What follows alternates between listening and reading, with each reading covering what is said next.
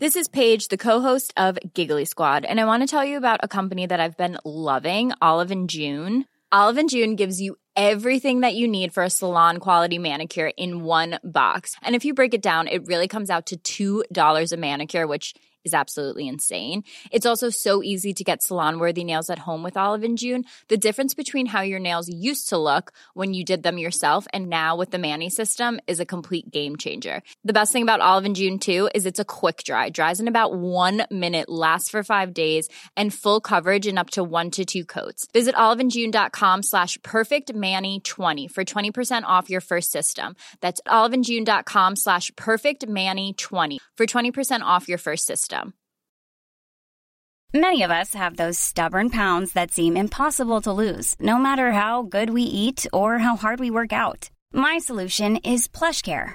PlushCare is a leading telehealth provider with doctors who are there for you day and night to partner with you in your weight loss journey. They can prescribe FDA-approved weight loss medications like Wegovy and Zepbound for those who qualify. Plus, they accept most insurance plans. To get started, visit plushcare.com/weightloss. That's plushcare.com/weightloss.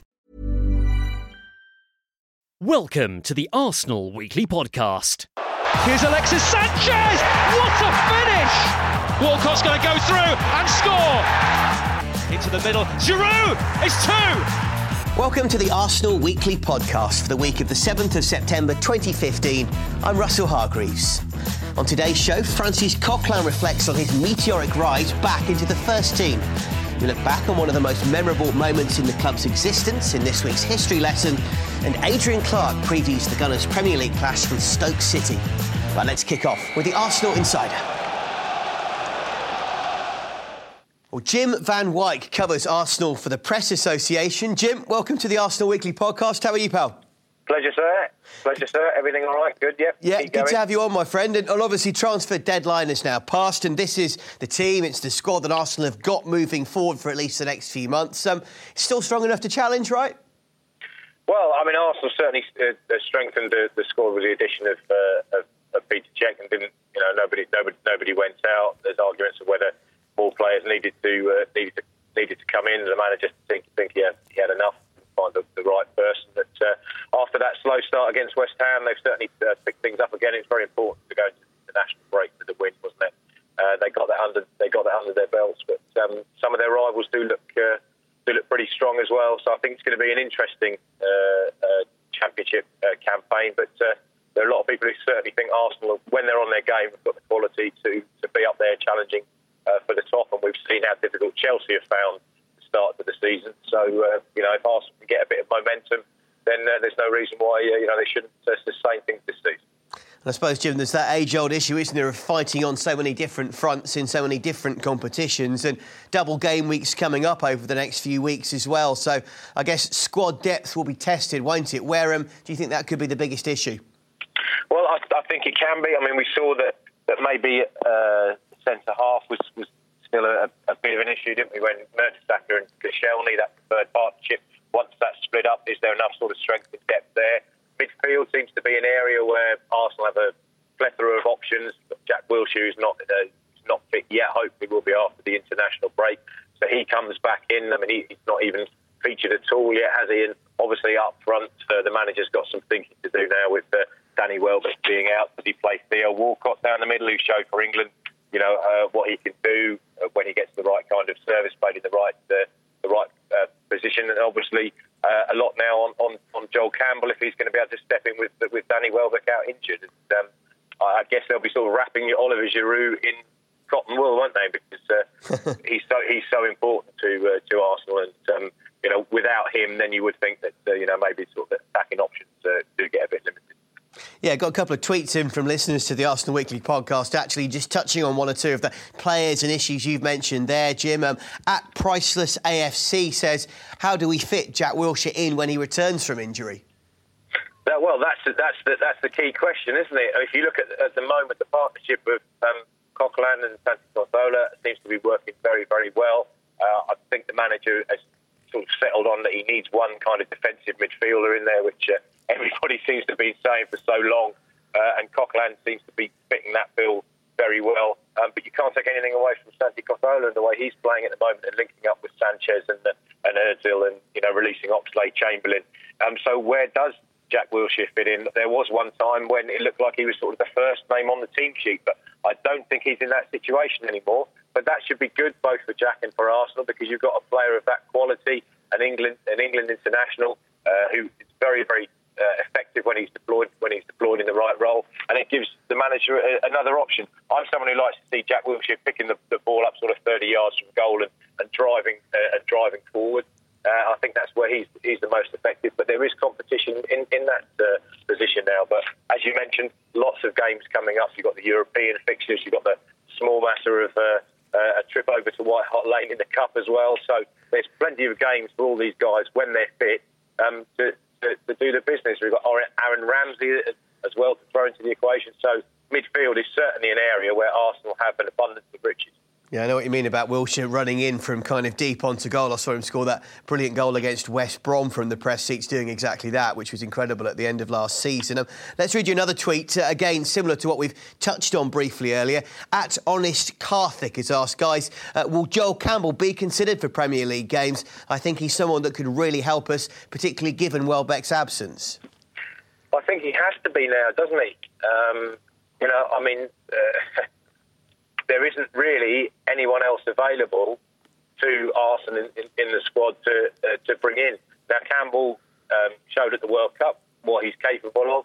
He showed a few glimpses sort of last season, but we didn't really get enough to see what he can do. Whether he's got enough to lead the line on his own, as Welbeck could do, to give Giroud a rest, I'm not so sure. Maybe I think he needs, he probably needs a run of games. Could have probably benefited with going out on loan to another Premier League club to get used to the hustle and the bustle of the Premier League rather than going abroad where, yes, he's getting game time, but with all due respect, the league isn't anywhere near the same competitive level he's going to face week in, week out. But I think he's a good, solid player. I think he's a decent backup. But is he the 25, goal a season, which everybody says Arsenal seem to need to provide competition for Giroud. But unfortunately, until you see him play on a regular basis, we're not really going to be able to make that judgment. But these cup ties are certainly a perfect opportunity for him to get a bit of game time, aren't they? And hopefully see what he can do. And from what the glimpses I saw in the press box when he played in the Emirates Cup, I think he's certainly got enough about him to have an impact in the Premier League if he gets the opportunity. And Jim, you mentioned something that's key for me, I think, as well. We saw, didn't we, Theo Walcott score a couple of beautiful goals for England in their win off the bench at San Marino a few days ago. And, again, you talk about competition, combinations as well. And Theo, in an advanced, potentially central attacking role, really is, for me, a serious option as well. But he is. I mean, when he's deployed correctly with the right service, I think he's one of the most effective forwards there. But I guess the situation for Arsenal is people maybe have sussed out how to try and restrict and nullify Walcott's threat. Because if you then sit a bit deeper and drop the space that Walcott has to run into, is his game the same? He's not the same type of player. He's not going to win an aerial duel. He's not going to win a battle with the centre half. He's going to outrun them all day long. He's going to leave them all trailing in his wake and put himself clean on goal. And he showed against England how he can finish when he gets it right. But there is just still that grey area that if the service isn't right, or if the defence is playing, is happy to sort of sit back and not risk playing a high line, then is Walcott such an effective option. But he certainly loves to play down. I mean, look, Theo Walcott will play anywhere for Arsenal. He's always said that, and he is always given 100% whenever he's pulled on the Arsenal shirt. It's not always come off for him, but he's shown what effective player he can be if he's deployed in the right service. And when he's on fire, Oxlade-Chamberlain's on fire, and you've got Ozil threading those balls through, and Sanchez.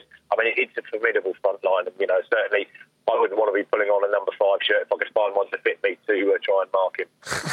Well, so many little nuances and areas of debate to get our teeth into there. Jim, fantastic stuff. That's Jim Van Wyk from the Press Association joining us here on the podcast, mate. Thank you very much indeed. Pleasure. The Arsenal Weekly Podcast. Well, what a difference a year makes. Francis Coquelin has gone from the Charlton Athletic bench to one of the first names on the Arsenal team sheet. He sat down with Arsenal Media's Josh James to reflect on the last 12 months. September last year you were playing under-21s against Villa. September this year you're going to be one of the first names on the team sheet, hopefully, for the first team. So it's just, what the crazy year has been like. So do you look back? I mean, everyone asks you about it all the time, about how, the progression, but do you look back, or do you think let's just keep going, looking forward? Well, yeah, I do look back sometimes, but been working hard, so yeah, I'm happy that the work I've put in is been rewarded at some point. I mean, I suppose you don't get much time because there's always the next game, isn't there, during the season to reflect on what you've done. But I suppose you can be proud of it, can't you, when you look and your work is, as you say, you're doing work and it's paying off, you're getting results. Yeah, but for me it's not an achievement yet. I want more, so, and hopefully I can get more, and there's plenty of more stuff to have and to win. So yeah, I don't just think about what I've done. I'm thinking about the next thing. Yeah. So what do you say to young players now? Young players who are coming through. You're at the same position that you were in, a few years ago, trying to break into the first team. What would be your advice to them? Well, I think is if you keep working out, at some point it will pay off, and I think sometimes it's mentally hard, we don't get the chances, but if you stay mentally strong, and I think you need as well to have the good people around you as well. I think it's really important, and make the good decision as well. Sometimes you need a bit of luck as well, and but when you get a chance, you need to grab it. But I think the most important thing is not to give up. And we've got lots of players out on loan, which obviously all about time out on loan. Do you think that's going to be a crucial part when you're growing up? How important is it to experience that? Yeah, I think it's good experience. You get to know what it's all about in the different leagues. Because I think here it's a lot of comfort. It's Arsenal Football Club. When you're ready to pop the question, the last thing you want to do is second guess the ring. At BlueNile.com, you can design a one-of-a-kind ring with the ease and convenience of shopping online. Choose your diamond and setting. When you find the one, you'll get it delivered right to your door. Go to BlueNile.com and use promo code LISTEN to get $50 off your purchase of $500 or more. That's code LISTEN at BlueNile.com for $50 off your purchase. BlueNile.com, code LISTEN. Hey, it's Danny Pellegrino from Everything Iconic. Ready to upgrade your style game without blowing your budget? Check out Quince. They've got all the good stuff, shirts and polos, activewear, and fine leather goods, all at 50 to 80% less than other high-end brands. And the best part? They're all about safe, ethical, and responsible manufacturing. Get that luxury vibe without the luxury price tag. Hit up quince.com/upgrade for free shipping and 365-day returns on your next order. That's quince.com/upgrade. I'm Sandra, and I'm just the professional your small business was looking for. But you didn't hire me because you didn't use LinkedIn Jobs. LinkedIn has professionals you can't find anywhere else, including those who aren't actively looking for a new job, but might be open to the perfect role, like me. In a given month, over 70% of LinkedIn users don't visit other leading job sites. So if you're not looking on LinkedIn, you'll miss out on great candidates like Sandra. Start hiring professionals like a professional. Post your free job on linkedin.com/people today. It's a great club. You've got all the facilities, and when you go around different places, that's when you realise that it's not Arsenal everywhere. You need to prove every week. And especially when you go on loan with the Arsenal label, I think is you need to give even more. And I think it's a good experience for them. I've been watching the results recently of our City, so Chuba scored a few goals and Isaac played as well. So I think it's going to be a good experience for them, and they can stay out of injuries and keep performing. I think it's great for them. So how would you, just finally on this, how would you sum up the last year, the last 12 months in one sentence? Could you do that? Well, I think it's going to be... It's just the word stands out probably is unbelievable, I'd say, and it's been great. And but as I said, I want more, so nothing achieved yet. Yeah, nothing is, every weekend can be a different team, different player playing, so you need to put the work every day and train. Francis's development has been one of the best stories to follow over the last year, and I could really see him going from strength to strength because the role he's performing is just so key in allowing the more creative players to thrive in the Arsenal team. Well, now it's half-time on this week's podcast, and time for a history lesson. And it's Adams, put through by Bold! Would you believe it? Or Charlie George who can hit him. Oh, Rodrigo! It's up for grabs now! Thomas! Right at the end! On September the 13th, 1997, Arsenal great Ian Wright scored a hat-trick against Bolton at Highbury and in the process broke Cliff Bastin's all-time goal-scoring record. Chances again here. Bergkamp and Wright. It's Bergkamp who's trying to go all by himself. It's Dennis Bergkamp and save. The air is in. It's in! And what a simple goal for the record. Does it matter? It's the moment everybody has come to cherish. We have a new record at Highbury. It belongs to Ian Wright. Cliff Bastin's record has stood all these years and it is eclipsed by the man who has had a golden week.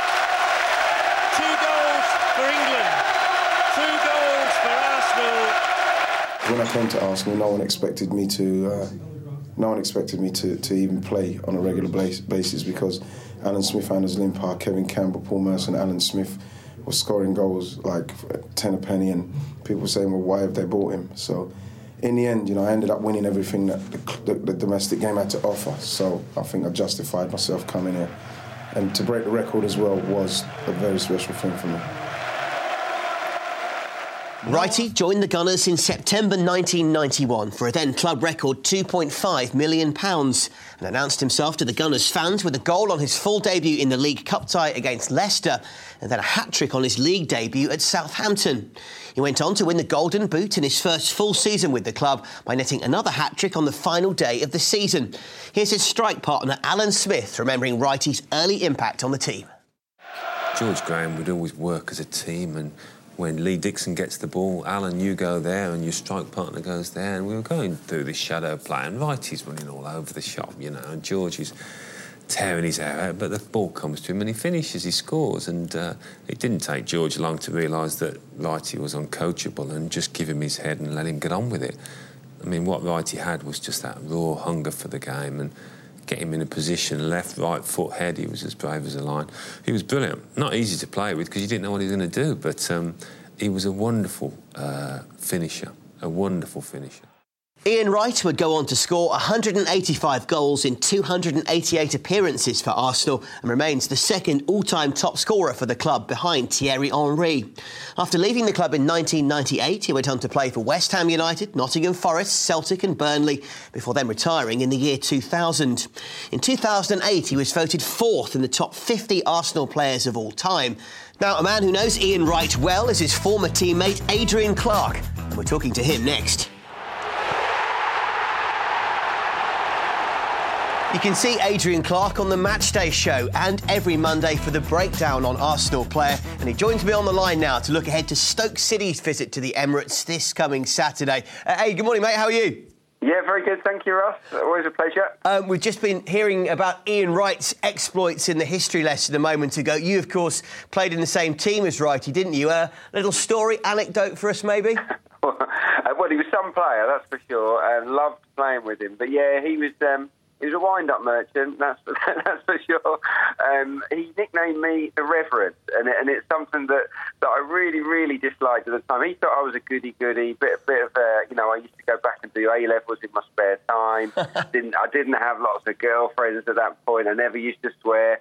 He said, "You're the Reverend," and it stuck. Everybody started calling me the Rev. It was really catchy. And then, of course, when I left Arsenal, nobody knew that nickname, so I thought it was a clean slate. And then I bumped into Wrighty a few years after I'd left Arsenal, and the first thing he did, he ran up to me, gave me a big bear hug like he does, and said, "Rev, how are you?" So yeah, I will always be known as the Rev in the Wright household. I love the way he said, "I didn't have loads of girlfriends then." I like the then. I thought that's well put in there. A little insight into the post-Rev era, maybe, for Ady Clarke. let's not go there. Anyway, on from Wrighty and his incredible exploits and his anecdotes to Stoke City. Obviously, an entirely different entity now to what they've been in many respects for many years. Flair players to play alongside the grafters, would that be fair? Well, that's the way that Mark Hughes wants to play, I'm sure. He's got himself a whole crop of really talented attacking midfielders, and I think that they will score more goals as a result. There's definitely more creativity about Stoke City this season. It's the way that Mark Hughes is going. He wants the team to keep the ball better than they used to. And the question I'd ask is, are they too flashy? Are they too soft? Because they need to be granite-like in defence, don't they, Stoke City? They need to rough up opponents as well. I think the key for success on their part is to marry the two, really. Retain some of the traditional Stoke strengths, but also use these flair guys that they've brought in. Yeah, I think losing Stephen Nzonzi was the kind of figure that maybe has just softened up an element of their team. I know exactly what you mean. So where do you feel that Stoke could potentially hurt Arsenal then, Abe? Well, there are probably two players that I'd look at. Mama Biram Diouf has scored in both away games so far, and you'd imagine Stoke would play on the counter at Emirates Stadium. He's quick, and I think he's pretty lively in and around the box. So he's a guy to keep your eye on. And obviously there's Shaqiri. He made an assist, didn't he, at Carrow Road? Lovely in-swinging free kick. So he'll need to be watched. But yeah, Diouf is the guy on the counter-attack that I think they'll be looking to utilise. Really good for the Premier League, isn't it? OK, not so good maybe for Arsenal, given the fact they've got to face him. But when you've got players like Bojan and Shaqiri coming in, it just makes it such an exciting league week in, week out when the fans get to see these kind of players. Definitely, yeah. And these kind of players would never have dreamed of going to Stoke, would they, a few years ago? But they see that they play passing football now. They want to work with Mark Hughes, and they just make Stoke a better side to watch, don't they? They're going to have their moments this season. Bojan at the moment obviously isn't fully fit. That's good news for Arsenal potentially. Hopefully he'll be on the bench because I really like him. I think he's a terrific player. But Shaqiri, he's quick feet, he's strong, he's a very, very good passer, and he's a potential match winner. And if there's been one criticism of Stoke down the years, it's been that they've been a bit predictable. Now I think that's a different story. So where, therefore, can Arsenal look, do you think, Adrian, to exploit the Potters? Well, they haven't dealt too well with crosses into the box this season. They've got two makeshift centre-backs with Cameron and Muniesa because Shawcross is out. So that's been an issue for them. And I look back at the game here last season, and it was just pass and move football. It was really quick, dragging their markers all over the place, Arsenal did on that day. It was a really comfortable 3-0 win. So there are various ways we can hurt Stoke City. I would make us favourites in this game strongly. And what do you think might be a key battleground, a key head-to-head battle area? Oh, that's a good question. I would look up top and say that it's Giroud against Muniesa and Cameron, because those two guys, I think, are better at full-back. And if he starts Giroud, and Arsenal can get the ball into the box, I think he can really cause them problems. And as it's become a bit of a customary question for you to finish off then, in a sentence, Adrian Clark, how do you beat Stoke? It goes along with my theme, really. I think Arsenal can beat Stoke City by whipping cross after cross along the face of goal. These makeshift centre-backs look really wobbly in that department. Well, Dan Roebuck and Stephen Hughes will be here for the Matchday Show live from 2:30 on Saturday. That's only on Arsenal Player and the Arsenal mobile app, so be sure to join them for all of the action. And Aid, for now, my friend, thank you very much. We'll catch you in a few days. Nice one. See you next week.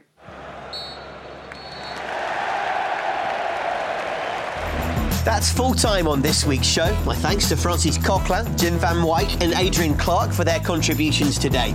Before we go, we've had a tweet in from @Louise Frood asking for a very special shout out to her super fan husband Dan. That's on their first wedding anniversary on Wednesday. So Dan and Louise, from everyone at Arsenal Football Club and the Arsenal Weekly Podcast, we wish you a very happy anniversary indeed. We're back on Monday the 14th of September for the next Arsenal Weekly Podcast. And until then, it's bye for now. Come on, you Gunners. Thanks for listening to the Arsenal Weekly Podcast. You can listen to a new episode every Monday by going to arsenal.com or the Arsenal SoundCloud page. The Arsenal Weekly Podcast.